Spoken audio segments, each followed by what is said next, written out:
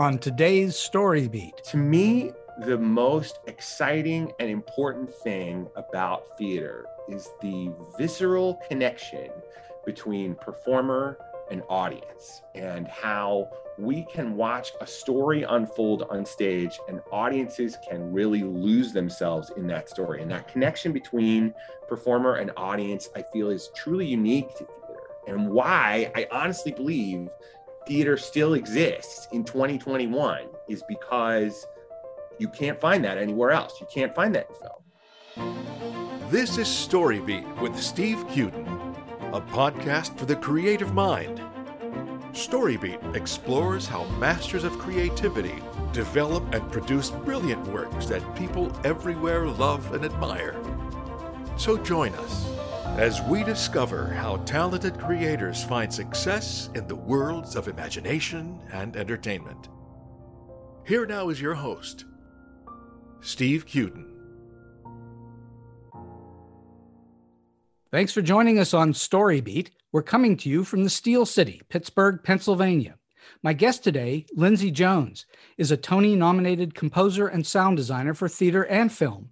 He's worked extensively on Broadway, off-Broadway, internationally, and on over 500 productions in regional theaters across America. In addition to his 2 Tony nominations for his score and sound design for Slave Play, which was produced by a favorite Story Beat guest, Jamie DeRoy, Lindsay has received 7 Joseph Jefferson Awards and 24 nominations, 2 Ovation Awards, and 3 nominations for Drama Desk and Helen Hayes Awards, as well as many others. Lindsay's also scored over 40 films, including A Note of Triumph for HBO Films, which received the 2006 Academy Award for Best Documentary. He's the co-founder of the Collaborator Party, and in 2018, he and John Gromada received a special citation from USITT for their advocacy on behalf of theater workers. Lindsay is also a founding member of Theatrical Sound Designers and Composers Association and has been co-chair of its executive board since its inception in 2015. He's currently on the faculty of his alma mater, the University of North Carolina School of the Arts, where he teaches composition for theater and music history. Please be sure to stick around at the end of the show for a real treat. Lindsay has graciously lent us one of his compositions from his work on the Tony-nominated Slave Play. For those reasons and so many more, it's a great honor for me to welcome to Story Beat one of the best theater composers and sound designers working today, Lindsay Jones. Lindsay, welcome to the show. Thank you so much for having me. Thank you. Oh, the pleasure is all mine. So let's go back in time and talk about your history just a little bit. Where did your love of music and composing and then sound in general, where did that start? Wow. My love of music began, I think, at the very beginning of my life. I just was really fascinated by music and sound from a very early age. My father was a collector of jazz records. And so he would have hundreds of jazz records around our living room. And I would literally just pull them out one album at a time, put it on the turntable and read the liner notes while listening to the music. And that's really where I became obsessed with music. The very first 45 I ever owned was Do the Mashed Potatoes by James Brown. And I could listen to that for hours. You wore out the vinyl, yeah? I did. I felt like someone was speaking to me from another planet. And and it was so exciting and inspirational. James Brown might have been speaking to you from another planet. You're not sure. You never know. But that's really how I became interested in it. Was just I have a calling to it, and I remain fascinated by it to this day. It's something I'm not classically trained in any way. I've never had any formal music lessons of any kind. Really? Nothing at all. I just I've always been self-taught. So what did you first learn on a guitar? Well, my first instrument was a bass guitar. I started playing bass, and then I've sort of moved into playing things on piano. And now, thankfully, I can do a lot of stuff on computers. Are you able to read music?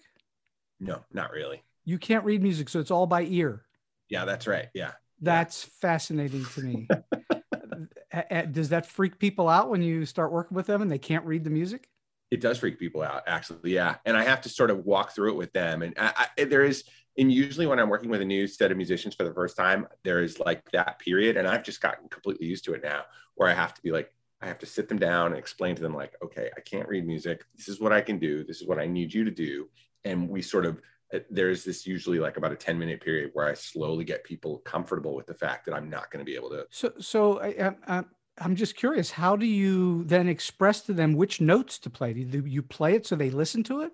So my process has changed over time in how I handle that. In the beginning, when I first started working as a composer and sound designer, what I would literally do would be to sit each musician down and I would sing to them what I wanted them to play. Wow. And they would play it back to me. And then I would take all those things, put it in a computer and sequence it together, and then it'd be done. Over time, as I've gotten more and more facile, what I now do is I basically make demo versions of everything in advance, using all of the instrumentation. So I create the entire orchestration inside of the computer. Then I print each one of those things out as stems. I usually have someone who helps sort of transcribe what that music is, and they turn it into sheet music and give it to a musician. So you're playing it into the computer. The computer is printing out notes in some form of bars, and then someone else who actually knows better than you what it looks like is making sure that it's right. Yes, that's correct. Yeah. And then someone even better than that plays it and makes it sound like I'm a genius. So like, it's actually perfect, because I'm not a great musician really, but what I'm really, really good at is conceptualizing music. And I like to, most people who learn music in a traditional way, they learn it very much from the outside in, which is that they learn the theory, they learn the sort of steps of it, and they slowly integrate that into their artistic expression, and that's their life as a musician. I've done the opposite of that. What I've done is I've spent my entire life trying to osmosis as much music into my body as possible by listening. I'm coming from a sort of like this omnivore of consuming music and integrating it into myself. And then from there, I visualize that music and push it out of me and have other people help me fit it into what are the structural components of how music works. So I want the listeners to understand what they're hearing here, which is, I think, fascinating. The secret to Lindsay's success is to get people who know things better than him to make him sound even better than he thinks he is. Absolutely. And I've got news for you. As a writer, that's exactly what we do in the theater and in movies and in TV, is we write things and we think it sounds good in our heads. And then other people called actors and directors and designers and so on come along and make it even better than you thought it was. And definitely. That's the secret to success, is to get people who will take your work and plus it. I've been plussed my whole life, so I totally get it. I think it's really great. So you're completely untrained, no schooling of any kind. No, nothing. In fact, I'm now teaching classes in composition for theater, and I'm teaching a music history class this semester. And so it's kind of really amazing, because when I was first asked to do that by the school, they were like, can you teach your composition process? And I'm like, well, I have to warn you, my composition process is nothing like anybody ever teaches. And they were like, yeah, but the sort of your proof of your work shows that you know what you're doing. So teach your concepts of how you know how to do it, and it'll be fine. And clearly your degree is not in music. Oh, no, and not at all. My degree is in acting. I have a BFA in acting, actually. Well. So, okay, I should back up and tell you this. So what happened was, when I was younger, I wanted to be a musician and I wanted to be an actor. And so I worked at local community theaters where I grew up in Winston-Salem, North Carolina. And I went to the North Carolina School of the Arts, as it was known then. And I got a BFA in acting. I went and did acting training and everything. And then after that was done, I moved to Chicago to work as an actor and a musician there. And while I was working in Chicago, I had a friend say to me, hey, we're doing this show that needs a lot of loud rock music in it. And I had been playing in rock bands for that time. They said, would you be willing to put forward the music for this show? And I said, sure. And they said, oh, by the way, you'll also have to do the sound design. Is that okay if you do that too? And I didn't know what that was, but I was like, sure, I'll do that. So once again, an untrained person taking on a job. Just walking in. And so what happened is I wound up doing the show, and the show was very successful, and it ran for about 9 months in Chicago. And so as a result, I had people who came and said, hey, would you be willing to create the music and sound design for our show? And I thought, well, I'll just do this until the jobs dry up, and then I'll go back to acting. And that was over 25 years ago. I've been doing it ever since.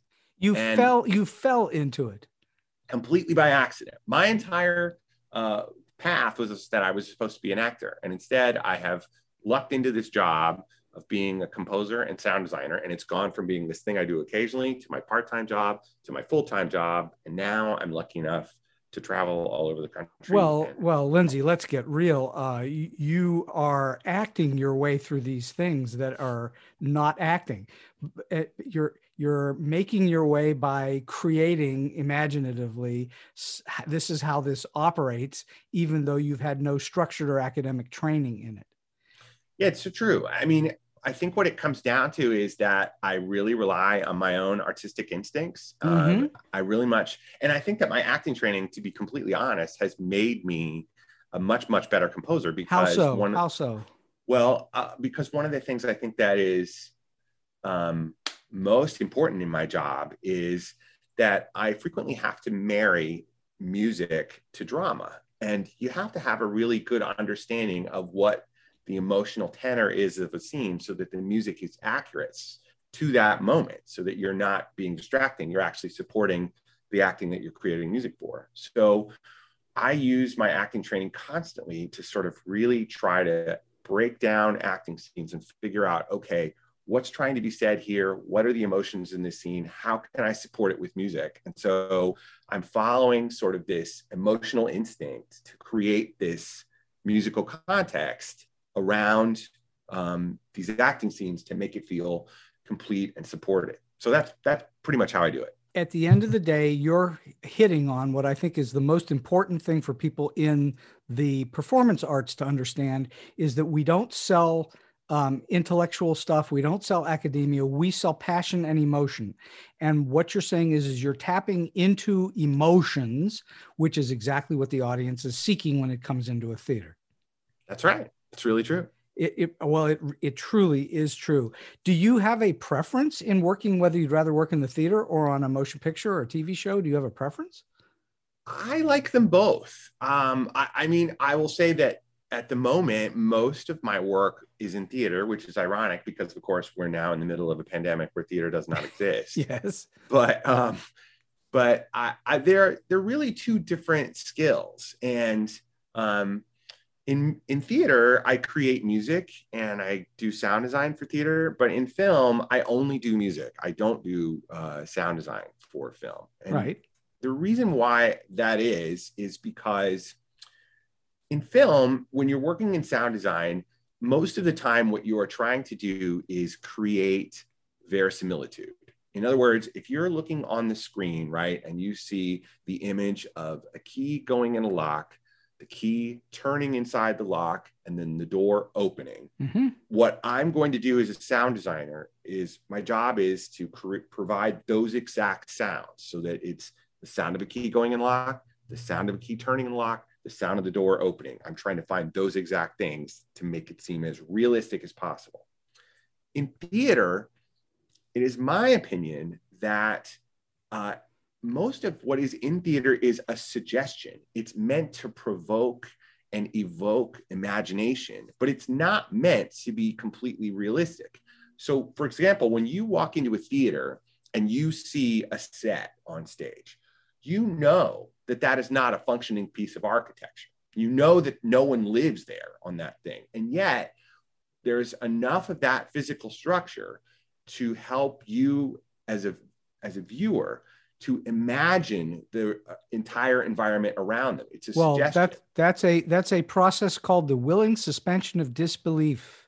Yes, indeed. And so I use that as a suggestion for the way I handle sound design in theater, which is that I'm not necessarily trying to provide the most realistic sounds. What I'm trying to do is provide sound and music that will evoke an emotional response and engage your audience's creative imagination so that they're able to put themselves in the exact emotional and physical state that the people on stage are in. So that's kind of how I look at it. Well, sure. And what's interesting about, and I'll ask you this because I think it's very interesting that you do both, the difference between most plays, not musicals now, musicals are a different animal, but Right. Plays pretty rarely have a score to them. Sometimes they'll have a piece of music or they might have two, but most plays don't have a score. But movies and TV shows are all scored. I think you'd be surprised. And I will say this, in the last 15 to 20 years, I think theater has gotten more savvy about using score in a way that they did not used to. I think when we look back at plays from, the 30s and 40s, obviously music was very much sort of an ancillary thing, but really starting with like Tennessee Williams and moving forward from that point, I think dramatists have begun to understand how music, when it's used in a really complementary and subtle way, can heighten emotions. And so a lot of what work I do is creating underscore very similar to what we do in film. The big difference, to be totally honest with you, is that in live theater, it's a different show every night. Right. And sure. So people change or adjust or do whatever they do depending on the night. And so you need to be able to have music that you can cue in a way that is flexible. But in film, the greatest part about film is the performance is the same no matter how many times you watch it. So exactly. When you score a film, you are creating music that can be incredibly detailed. I can literally, have a musical flourish on an eyebrow twist if I want, where I can never get away with that in theater. So the difference philosophically is, one, in film scoring, you're trying to create music that is incredibly tailored to the performance exactly. And in theater, you're trying to create music that creates an emotional context and environment by which the performance is flexible to shift and the music is still complementary and support. So most, and I want to dig down a little deeper here because I think it's interesting. Most movies today, especially the big budget movies, and even the smaller budget movies for that matter, but most movies and TV shows have very little empty space in the background sound. Almost all of them have not only Foley, which is the creation of sounds, like you say, the key in the lock and footsteps and so on, but they also tend to be scored throughout. There's a score cued all the way through most movies and TV shows. But you're not talking about the same thing in the theater, are you? Where the curtain goes up and it's scored from beginning to end. No, rarely do I do a fully scored through play, but I do feel like there is definitely moments of underscore, depending on the show, of course. Every show is completely different. But I do think that the sort of theatricality of film in terms of its use of music, people experience that sort of connection in a film, and they think maybe there's ways we can use that in theater as well. And a lot of what I do is experimenting with that idea of how we can borrow these sort of score ideas from film and use them in theater, not from beginning to end, of course, but in places where theatricality is heightened, where we're in a deeply emotional state, and where we're really trying to show as much about what the character is experiencing emotionally, as well as what they're experiencing physically in a plot line, for example. So for instance, in slave play, how much music is in slave play? There's a lot of music in slave play. And the interesting thing about it is that the way slave play is structured, especially around the music, it is a really unusual thing. There are basically 3 acts of slave play. In Act 1, music is kind of this weird, strange force that comes out at very specific moments and sort of almost forces the characters on stage to move or act in a certain way in time with that music. It's almost as if the music has control of them. And that is part of that experience of that. And then in act 2, there is no music at all. It is completely silent from beginning to end with no music whatsoever. And then in act 3, there is music from the very beginning of the act to the end. It is scored entirely through. And what that music is doing is it's played at such a small level. It is meant to convey the ongoing anxiety that one of the characters in the show is feeling from beginning to end. The music is representative of that. So the music actually sort of rises and falls in volume and increases in intensity and decreases in intensity based upon how much anxiety they are experiencing at whatever moment in the play. Interesting. Did you design this? You designed the sound for it as well? I did. Yes, I did. So you could control that from the beginning to the very end, not just in the play, but in the production in total. Yes, that's absolutely right. And in fact, I mean, I should say that this was in close collaboration with Robert O'Hara, the director of the play, and Jeremy O'Harris, the playwright. But it was a big experiment, and it took us quite a while to really find exactly how to make it work. Was it written into the play to indicate that would happen, or was that something you discovered in process? Yes, most of it is written into the play in terms of what the idea is, but in terms of how it is functionally used, that was definitely the sort of like, well, we have to see when we get in the theater how this works. So it's remind me again, it's Jeremy O'Harris, right? That's correct. Yeah. Jeremy O'Harris is the playwright, and it's clearly indicated in the text. Music plays under here in some way. However, it's written that way. That is written that way in the stage directions. Yeah. Very interesting. Very interesting. All right. I want to talk about the process of getting to that point. So in other words, you're sitting around your house, and how does it work? Does someone contact you usually, or are you out hunting for work, or how does work come to you? A lot of the times people call, which I'm really grateful for. I have to say, having started in the business as an actor and to go through that sort of audition circuit and constantly putting yourself out there and receiving rejections, and then to gradually transfer into a field where people just call up and say like, hey, would you like to do this? I really like that one version better. Well, who wouldn't? Right. It's pretty great.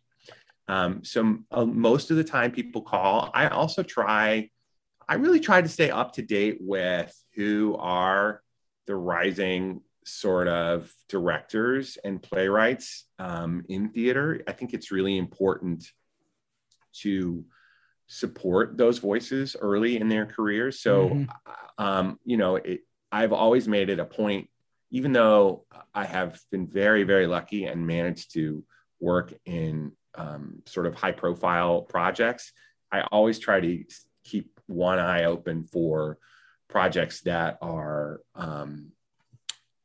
less prestigious, but with people who I really admire or who I really think are, really exciting people to work with. You're seeking out talent, not so much the name brand or something like that. You're looking toward the future. I think the listener should really pay attention to what Lindsay's talking about, which I think is a very important factor. And that is this: you are keenly attentive to the marketplace and what's going on. You're not just sitting back and waiting for things to flood your way. You're actually paying attention to all of it. Yes?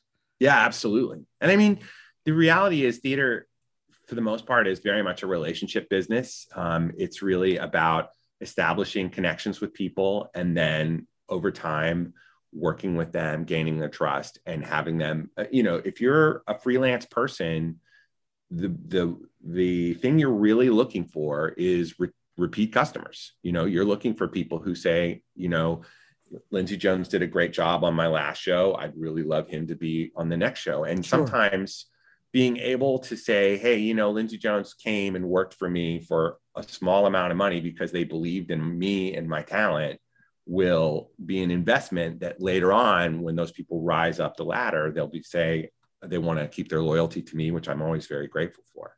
Well, of course. I mean, again, it's better when they're coming to you rather than you seeking them out. And that's what you're talking about. You're building again, a very important factor here, you're building relationships, and it may not have to do with the product you're working on today. You're looking toward the future and what may come down the road. Yeah, that's absolutely true. I think there are a lot of artists that don't think that way. I think they think this is today's everything, but it isn't. You have to think about the future. Yeah. I mean, maybe they're really lucky and really talented and they don't have to worry about that. But for myself, I always keep an eye on it. Well, and you're in a business in which you're going to work for a short period of time on any one item, any one show or any one movie. You're going to work for a short period of time, whatever that is, whether it's weeks or months, and then you're going to be done. Now you're off looking for another one. So you're always reinventing the wheel. You're a freelancer. Absolutely true. Yeah, freelancers are always reinventing the wheel. So you can't think to yourself, I'll sit back on my laurels. And it's not a day-to-day job. It's not a 9 to 5. You're not punching a clock. It comes to you as it comes. And you have to take advantage of that and be ready for it when it does come. All right. So what is a project has come your way, whoever it is, whether it's a producer, a director, whoever is coming your way, and they're saying, hey, Lindsay, we want you to work on this. What is your typical first step? I'm going to assume it's either looking at footage of a finished movie, or it's a play. You're reading the text, or maybe in the movie you're reading the script as well. What's the very first step? So in film and theater, they're slightly different. So I'll go through film first. So sure. In film, I don't think anybody has ever handed me a film and said, here it is. Like, here's a product of it. Like, what normally happens with film is they will contact me before they've shot anything. Mm-hmm. And they'll be like, here's the script. And I'll have conversations with the director. And then, I will start sort of slowly reading it, trying to imagine music. But I try not to do a tremendous amount of visualization of music before I see it, only because I'm really drawn to the dramatic image, the actual drama. It's hard to find the emotion on the page. Yeah. It's much easier to find the emotion once you see the actors emoting. Yes, absolutely. And so, so then what happens is they'll go through the process and make the film. And I find almost inevitably the amount of time that they have promised me that I will have to work on the movie is a gross overestimation. And then they will show up at the very last second and be like, hey, we're so sorry. The editing took too long. They're like, we're releasing this in a couple of weeks. So no rush, but get this done immediately. No rush. Yeah. It's hurry up and wait, and then hurry up. And a lot of hurry up. So so most of every composer, every film composer I've talked to has makes the same statement, that you're always at the last minute. It's always less time than you think. It's always a jam. Yeah, it is. And you just get used to working in that environment where you just are, you're like, you just have to like focus totally on it and just pull music out of you. And I think that is difficult for some people to understand, that writing music is an emotional experience. It is not. I mean, I think some people just feel like, because music is so ubiquitous now, music is literally everywhere. We hear music in every environment we walk into. We hear music in everything and so as a result, I think some people believe there's just like a music button. We just press that button and the music comes out. There isn't? There's not. There is not. Unfortunately. You can't go down to the music store on the corner and just buy yourself a score? I wish I could. I would do it all the time. So there is, actual artistic process in terms of like, okay, what am I trying to say with this music? What are the characters experiencing in this scene? How do I get the music to express that? And when you are on a tight deadline, what inevitably happens is you just have to make decisions and run with it. You don't have a whole lot of time to really have any sort of Sturm and Drang about it. You just who typically does the spotting of cues, you or someone else ahead of you, or combined? So it depends on the experience. Sometimes what happens is I'll sit with the director and we'll talk through the movie together and we'll say, okay, this is where the music is. Or what will also happen is sometimes they'll send me something and say, here is a temp score that the editor has put in already, replace this score. And that will be sometimes how it gets to me. And then sometimes I will have, I mean, I'm currently working on a project right now, actually, where the director's like, I think the music is here, but if you hear music in other places, put it in other places too. Does a temp track throw you in any way? Does it ever force you down a road you may not want to go down? A temp track is a blessing and it is a curse. And I think it's important to embrace both sides of it. What is a blessing about it is that it is a shorthand for a director or an editor to communicate what emotionally they are looking for from the music in that moment. So that's helpful, because sometimes it's when you talk about music sometimes and talk about the emotional nature of music, that's hard to do sometimes for people. It's hard to be like, I want the music to be sad, but not this sad, but a little sad. You know what I mean? Like, so having a temp score to be like, I like the emotionality of this feeling, of this music, that's helpful.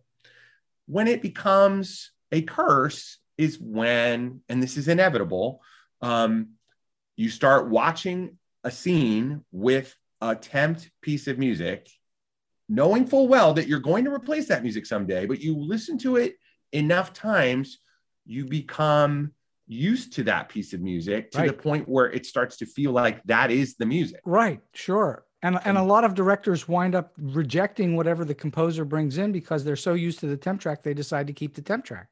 That has totally happened to me. And, or what they say is, I can't afford the temp track, but can you write a piece of music that is exactly like the temp track, but different, but just different enough so that I won't get sued for it? Yeah, that has also happened. So you also, I assume, find yourself, once you're looking at a cut, I guess, locked picture at that point, when you're looking at that cut, you are also locked into the rhythm of those images. So if it's very quickly cut, you're not likely to try and counter it, or maybe sometimes you do want to counter it, but the rhythm of however they've edited it has to impact the way that you think about what the music is going to sound like.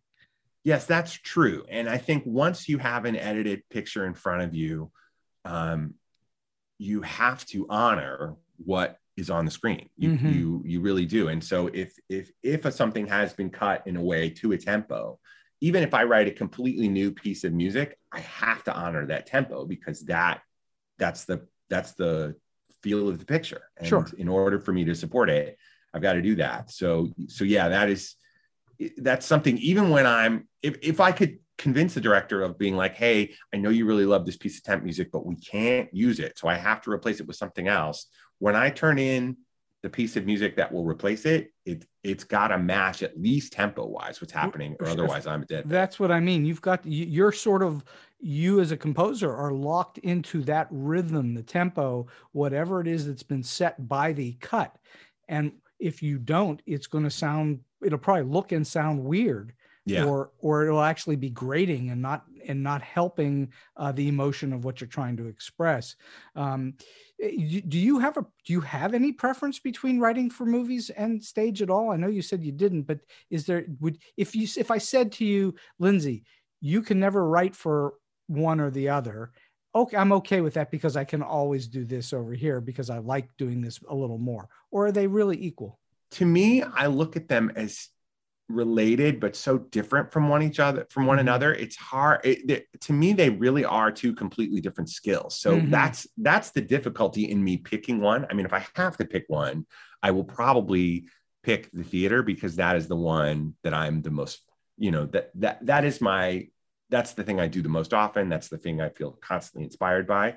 But I love the challenges of film, and I love the experiences of trying to really nail something down in a really exact way that you do with film scoring that you can't do with theater. So yeah, it's a tough choice. You just want to do it all, which I can't fault you for in any way, shape, or form. And so I do wonder, since you're not a trained musician, you don't have notation skills. How do you hand it off to someone else to orchestrate it? How do you arrange the music? Yeah. So it depends, right? So a lot of film work for me, I'm being hired on a small to medium budget. So in those cases, I'm creating all the music myself. In synthesizers. Yeah, I'm creating it with sample instruments and other forms. And I will hire real players to supplement that as I can. But when I do that, what happens is I will create demos of those performances, have someone transcribe those demos, and then that music is given to the player, and that's how it works. But a lot of the time, I'm really responsible for the music that, I just write it all, and that's the finished product. So you are the composer and the arranger and the orchestrator. You're making all those sounds happen. And even if you bring in supplemental musicians, you're not handing it off to someone else to arrange it for you. Generally, no. I mean, I will say that sometimes I ask for help. Rarely, but it does happen where I'll be like, gosh, I need a vocal arrangement here, and I don't necessarily understand enough about vocal arranging to get a harmonic structure. And that's when I will go to somebody and say, can you help me turn this melody into a full choral melody? Right. Sure. For example. Sure. That makes sense. All right. I want to talk for a few minutes about sound design in the theater, which is a related but very different skill set. And you totally clearly have those skill sets as well. And that's a big part of what you do. Tell the audience what the theater would be like today if there was no amplification. Oh my gosh. Well, there'd be a lot of complaints, I have a feeling. Because people couldn't hear anything. Yeah. I think a lot of that, correct me if I'm wrong, but I think a lot of that has to do with the fact that we are used to TV and movies, and those come at you with big volume usually. And without that volume, the theater suddenly recedes to being very small. It's true. I mean, I don't like to dwell on this a lot because I don't want to make it sound like I'm being critical of today's audiences, or to be like, back in the old days, we didn't have any amplification and everything was great. Sure. But I really try to frame it as much as possible in that by integrating sound design into your performances, you have infinitely more possibilities for creative expression and to be able to assist in the clearest and most effective ways of storytelling. And that's really what sound design is for in my book. Now, as in terms of clarity and in terms of making sure that every single member of that audience, they all get the exact same show, that no matter where they sit, they're going to hear it just as well as if you paid to sit down front in the front row, or if you're sitting all the way in the back. You want to be able to make sure that everybody has the exact same show. And certainly sound design is a big part of that experience. But I try not to dwell on the sort of utilitarian nature of sound design, because I don't want people to think that that's all it can do. It's so much more than that. But you're right. Without sound design, we would be in big trouble. We'd be in big trouble. There's no question today. Do you think of yourself as a sound designer, as an artist, a craftsman, a technician, all the above? How do you think of yourself in that function? I do think of myself in all three of those things that you've listed. I think of myself as an artist because I'm frequently trying to create an emotional context for acting that's happening around that, and I'm trying to really think about how to communicate through an artistic expression of sound in order to generate those responses. I think of myself as a craftsman because I have to build each one of those things myself by hand, and I spend a tremendous amount of time massaging and creating things so that it has the exact perfect response that I want for that moment. So I work deeply with that. And then I do consider myself a technician because part of the job is technical. It is about managing a tremendous amount of expensive electronic equipment in a way that if I've done my job correctly, by the end of it, you will have had this incredible experience that you will have a complete full sonic picture of, and you will have no idea that I was ever there. You will not know that I did it, because if I did my job correctly, the sound will just be in the space. It will feel totally natural and organic in every way. And you'll never stop to think like, oh, that sound came out of that speaker. You'll only think, wow, I really enjoyed that story. It's integrated. It belongs in the whole, which is exactly what it should do. It shouldn't stand out in any way, shape, or form, and should enhance what's there and make it feel like it's of a whole, of a piece. That's absolutely true. Is there some quality that you seek as a sound designer? Is it a volume thing? Is it a blending thing, a mixing thing? What quality do you tend to think of the most when you're going into a sound design? That is a great question. I want to say that I have had over my career moments to sit down and think about my craft and to think about like, what are the hallmarks of the things that I do? What are the characteristics of my work, and what do I really care about? And to me, the most exciting and important thing about theater is the visceral connection between performer and audience, and how we can watch a story unfold on stage and audiences can really lose themselves in that story. And that connection between performer and audience, I feel, is truly unique to theater, and why I honestly believe theater still exists in 2021 is because you can't find that anywhere else. You can't find that in film.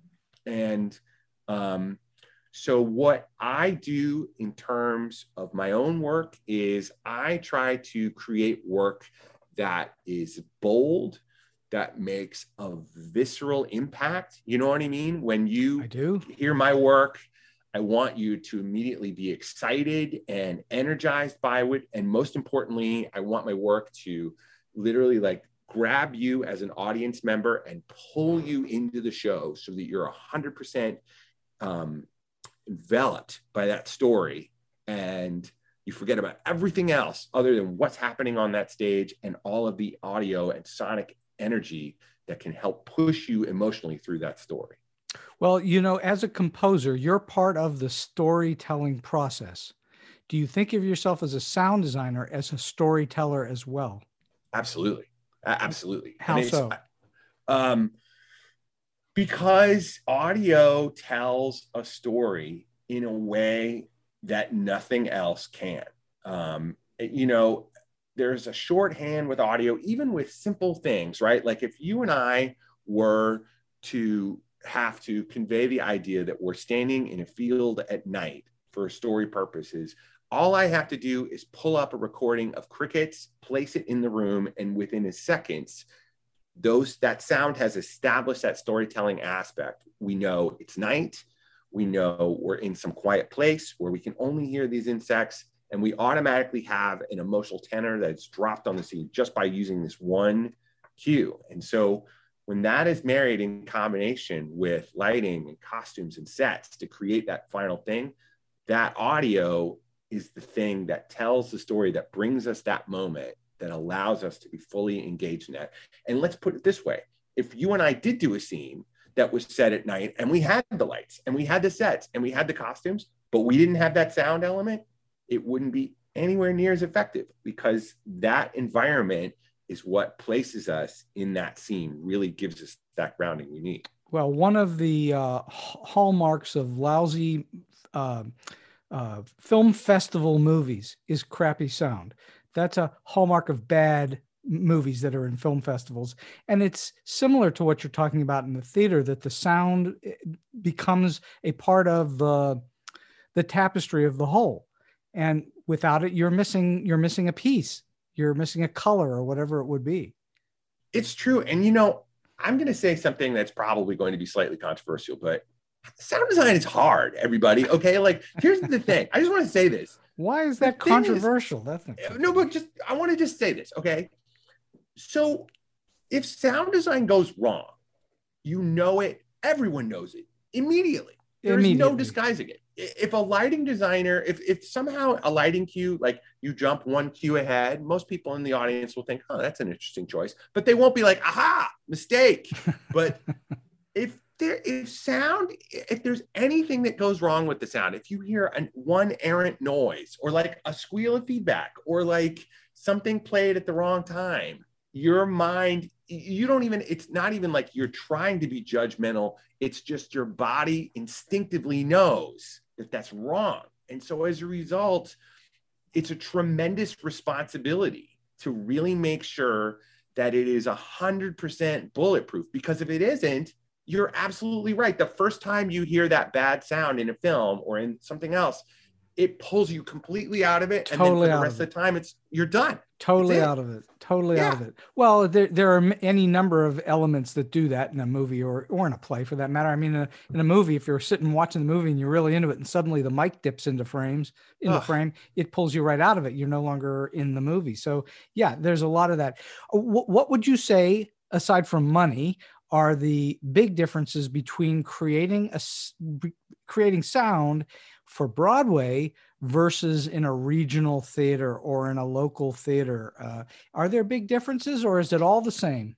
It's similar, but it is different. I mean, you have to remember that on Broadway, every show that you will see on Broadway is a commercial enterprise. Mm-hmm. Its purpose is to make money. And I'm not saying that is not the case in a regional setting, but the way regional theaters frequently operate is they operate on a sort of subscription basis. You basically have subscribers for a season. And funders. Exactly. So as a result, they're sort of looking at a long game scenario of like, okay, well, maybe this show didn't do as well, but the next show did great. So it sort of balanced everything out. And you can sort of run a business over time based upon an average of how each show does. Whereas in a Broadway production, it is a completely commercial thing.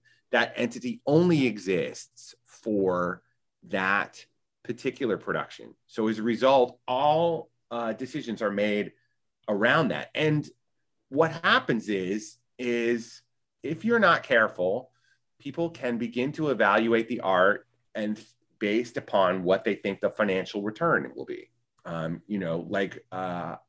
You'll have a producer who will say, I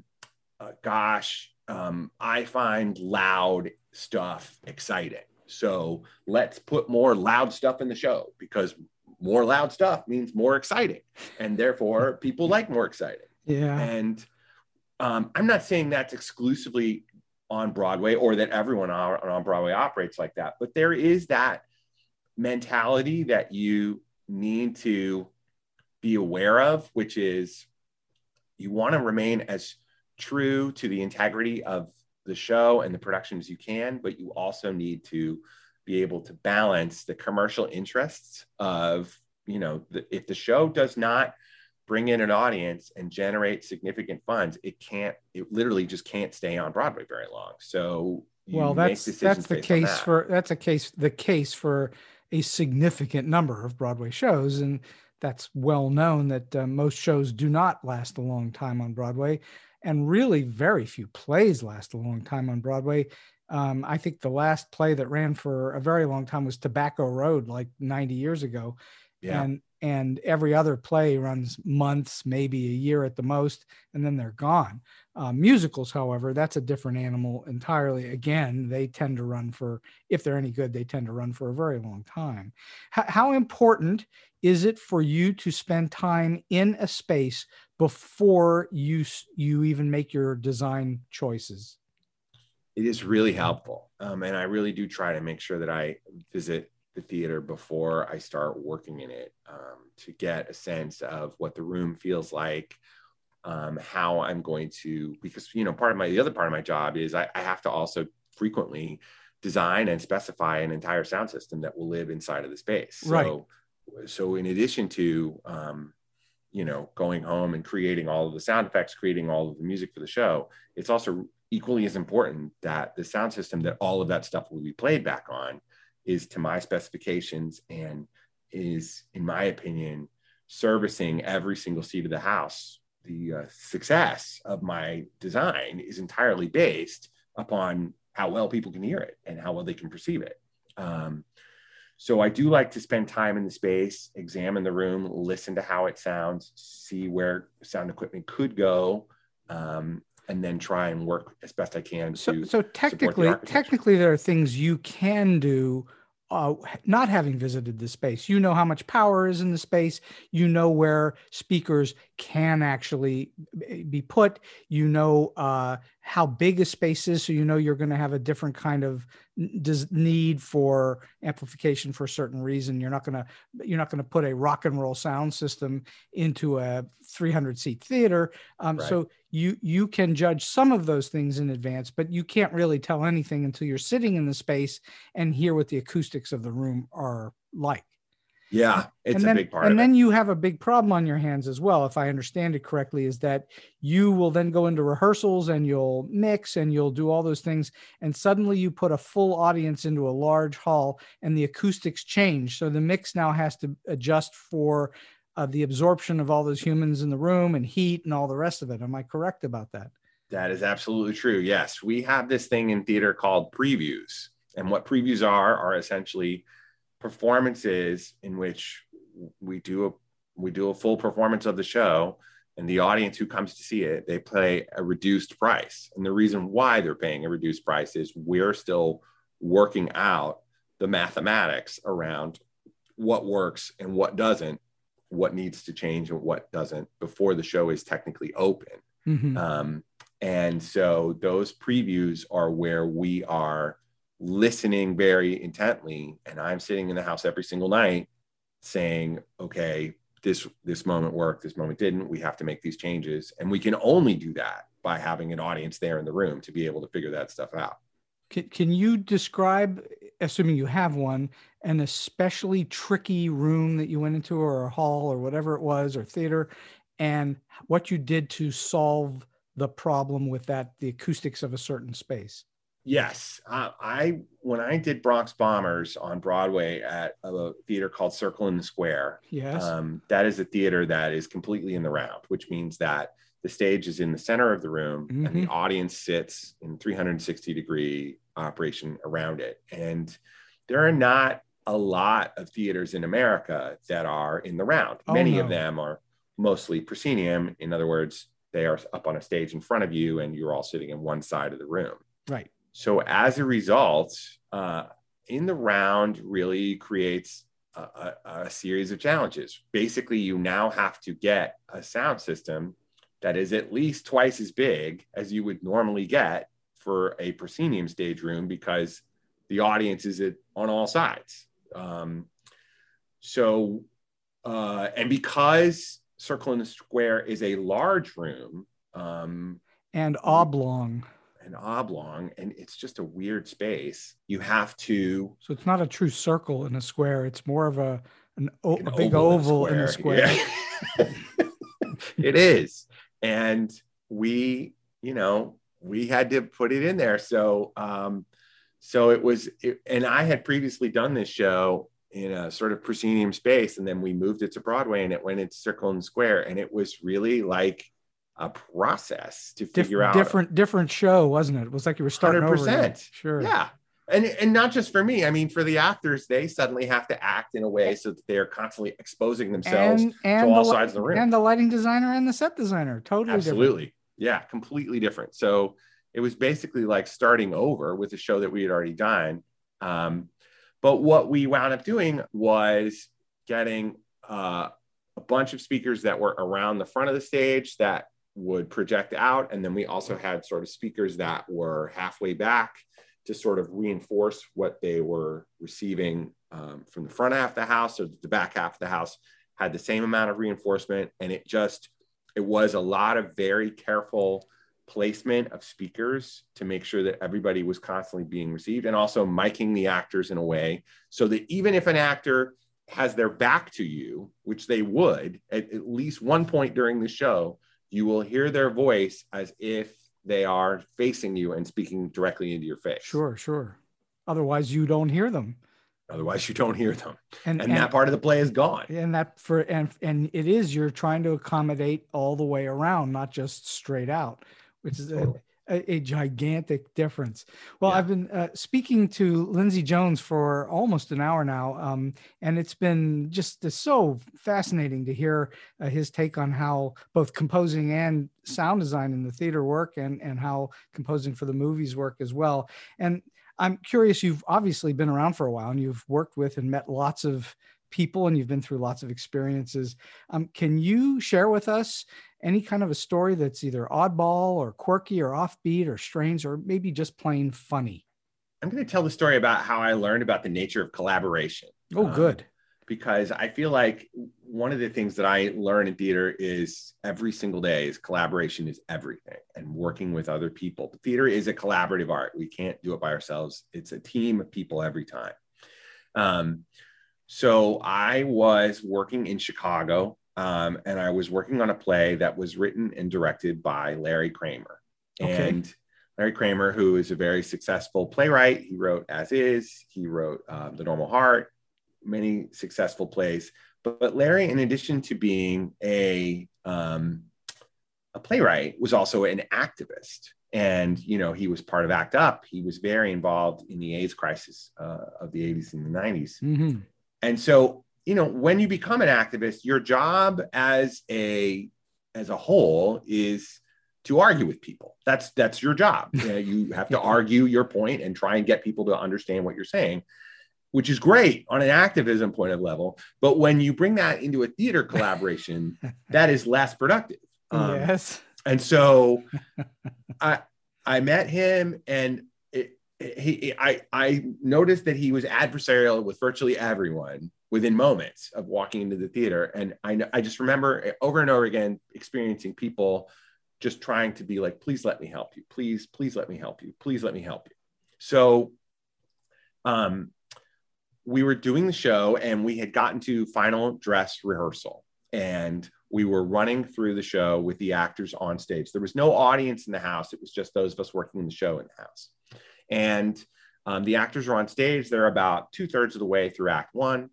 And I'm sitting on one side of the theater, and Larry is sitting on the other side of the theater.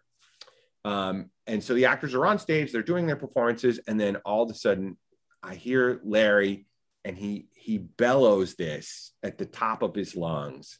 He says, "The sound is ruining the show." And the actors on stage freeze. Everyone in the room freezes, right? Like I feel like I'm in like an E.F. Hutton commercial, like where everything stops, right? And everyone looks at me, and I wished that the ground would swallow me up whole, but it does not. And so eventually everybody unfreezes and goes back to the show, and they keep going forward. And I think, well, I better go deal with this. So I get up, I walk over to the other side of the theater where Larry is sitting, and I say, "Hi, I hear the show is ruined." And he said, "Well, this thing is wrong." And I said, "Okay, I can fix that." And he said, and this thing is wrong too. And I said, "All right, I'll take care of that." And he said, and this last thing was late. And I said, "Okay, I will have the stage manager call it at an earlier time. If I fix those three things, is the show still ruined?" And he said, "Well, no, I guess not." And I said, "Okay, why don't I go fix those three things?" So I go and I fix those things, and we get through the rest of the process, and we get to opening night. And on opening night, we're in the lobby at the opening night party after the show. And he comes up to me and says, "You're my favorite sound designer." And I said, "Really? Why do you feel that way?" And he said, "Well, everybody else just yells at me all the time." And I said, "Well, maybe you shouldn't, yell at them. Maybe they wouldn't yell back at you if you didn't yell at them so much." And he went, "Me? I don't yell at anybody." And that's when I realized, like, he wasn't necessarily trying to be demoralizing to me or to embarrass me. That was just his way of communicating. Absolutely. And because I was willing to sort of like let go of the emotional container that this information was coming in and just take the three notes and fix them, that's how I gained his trust. And that's how I became his favorite sound designer for however long that lasted. But so I think that's a really important part of collaboration is that sometime if you can, especially when you're working with people who would be considered to be difficult, let's just say, it's important to do your best to take away any sort of emotional packaging that the notes come in and just focus on the notes themselves. And if you can do that, you can find a way to connect with that person, collaborate, and gain their trust. I was just going to say, I have this saying that I now say that is my thing. This is sort of my mantra that I say all the time, which is the definition of collaboration changes every day. And it's up to you to figure out what today's definition is. And that is how I approach every day. That's very, very good. The mark of a professional is to just take care of the problem.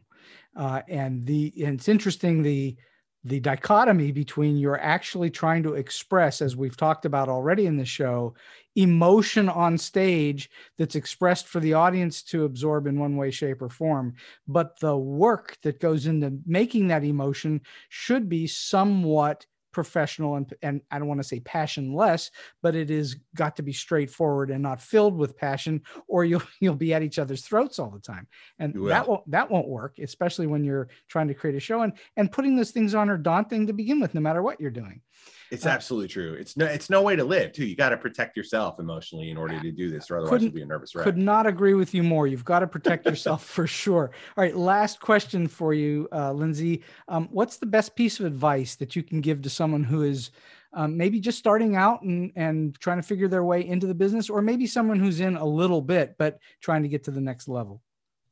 So the thing that has taken me the longest time to learn, and I think it's still a thing I try to learn every day, and I think it's something I can pass along to other people, is that I like to consider myself to be a really straightforward person, right? So if you ask me a question and you say, is this possible? For a long time, I would answer honestly. And sometimes that answer would be no.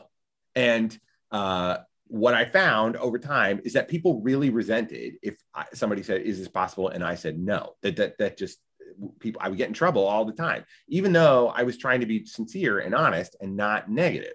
And so what I realized was, it's an alienating thing that to say no, that is difficult for people to receive in some way. But also the other thing is, even though I'm answering honestly in the moment, if I thought about it after the fact, I might come up with some ideas that I wouldn't have thought of in that moment. So what I have learned over time is when people say to me, is this possible? What I now have trained myself to do, and I want to encourage everyone who hears this to do the same thing. If you are asked a question that you don't know the answer to completely, or you don't think you know the answer to completely, the most important thing is to say, you know what? Can I have some time to work on this? Let me research it and I'll get back to you. And so what that does is it gives you the ability to go away, see if you can think of a solution to the problem and figure out a way to solve it. And then you can come back and be like, okay, here's the answer. Or you might be able to come up with a compromise and say, I can't do this, but I can do this, and see if they're open to that. Or you might come back to them and say, you know what? I have put a tremendous amount of thought and effort into this, and I'm so sorry. I can't solve this problem. I wish I could, but I can't. And in all three of those answers that you bring back to that person, they will respect and appreciate you because you took the time and the effort to do your best to make it happen. And they're much more willing to live with whatever gradient of no that is, rather than you saying no on the spot. So that's my advice. What solid and sound advice that is. There's no question. And by saying, yes, I can solve that problem, if you don't know whether you can solve it or not. If you know you can solve it, solve it. If you don't know whether you can solve it or not, by saying yes, you've put yourself in a bit of a trap if you can't solve it. Right. And if you say no, you just look like an obstacle, and they're not appreciating the obstacle. So that advice to say, let me go out and think about this a little bit so I can figure out whether I can do this or not. That's very sound, solid advice. Lindsay Jones, this has been a terrific hour. I can't thank you enough for joining me on StoryBeat today. And I hope someday we get a chance to meet in person and I can hear some of your work live. I would love that. That'd be great. Thank you so much for having me. This has been so much fun, and I really appreciate you having me. Oh, it's been my pleasure. And now, as promised, we have a real treat. please sit back and enjoy Lindsay's beautiful and haunting music from the Tony-nominated play, Slave Play.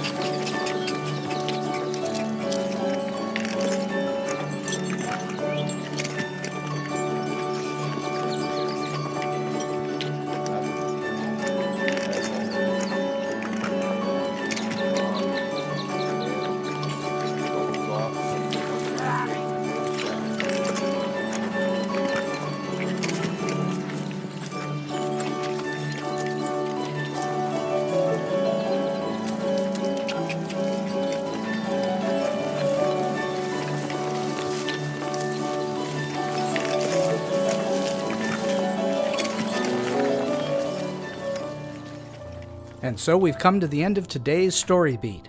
If you like this podcast, please take a moment to give us a rating or review on whatever app or platform you're listening to. Your support helps us bring more great Story Beat episodes to you. Until next time, I'm Steve Cuden, and may all your stories be unforgettable.